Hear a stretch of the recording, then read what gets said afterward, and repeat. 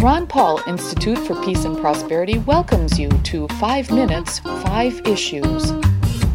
Starting in 5, 4, 3, 2, 1. Hello, I'm Adam Dick, a Ron Paul Institute Senior Fellow. Let's start. Issue 1. In a new Gallup poll, nearly half of surveyed Americans support bringing back slavery, at least if those enslaved are young Americans and the master is the United States government. 49% of individuals asked in November said they support requiring all young men and young women in the U.S. to give 1 year of service to the nation, either in the military forces or in non-military work here or abroad. 45% said they are opposed. The 13th Amendment to the U.S. Constitution says slavery is permitted only as punishment for conviction of a crime. Of course, the U.S. government has violated that clear limitation through conscription, both during peacetime and wars, including World War I, World War II, the Korean War, and the Vietnam War. Issue 2. On Monday, RT complied with a U.S. government demand that it register as a foreign agent with the U.S. Department of Justice. Investigative reporter Robert Perry provided a reason why the U.S. government would be so unhappy with RT that it made the unusual demand on the media company. Perry writes, "The U.S. government's real beef with RT seems to be that it allows on air some Americans who have been blacklisted from the mainstream media, including highly credentialed former U.S. intelligence analysts and well-informed American journalists, because they have challenged various official narratives. In other words, Americans are not supposed to hear the other side of the story on important international conflicts, such as a proxy war in Syria, or the civil war in Ukraine, or Israel's mistreatment of Palestinians. Only the State Department's versions of those events are permitted, even when those versions are themselves propagandistic, if not outright false." Issue 3. Representative Steve Cohen announced Wednesday his introduction of 5 articles of impeachment against President Donald Trump.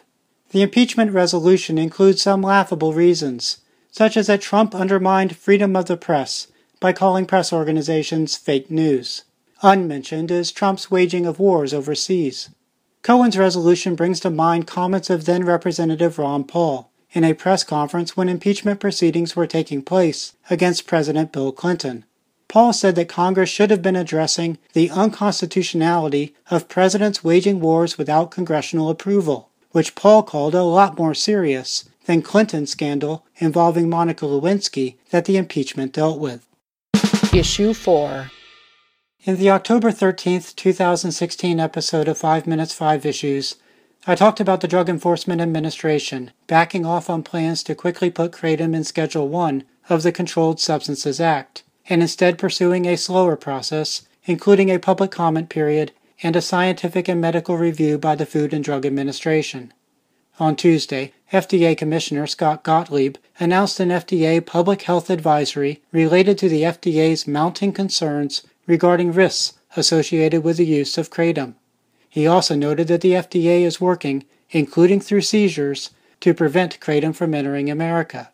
While the seizures are bad enough, Mike Riggs writes at Reason that Gottlieb's tone in the announcement suggests the FDA will be working with the DEA to put Kratom in Schedule 1, the most tightly regulated category of drugs. Issue 5. In the April 28th, June 10th, and October 6th episodes of 5 Minutes 5 Issues, I talked about the Sheriff's Department of Worth County, Georgia, having frisked 900-plus students at a high school, purportedly in an effort to find illegal drugs, as well as a lawsuit by students against the Sheriff's Department in response, and the indictment of the sheriff and 2 deputies on charges related to the friskings. Here is an update. WALB-TV reported that there was a Tuesday announcement by the students' lawyers that the Sheriff's Department has agreed to pay a $3 million settlement for the lawsuit. The story also noted that this week the state's governor has suspended the county sheriff and appointed an interim replacement.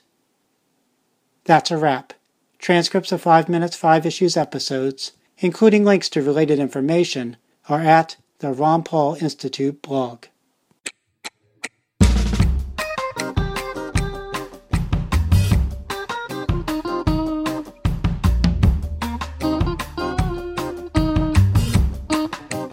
Five, 4, 3, 2, 1.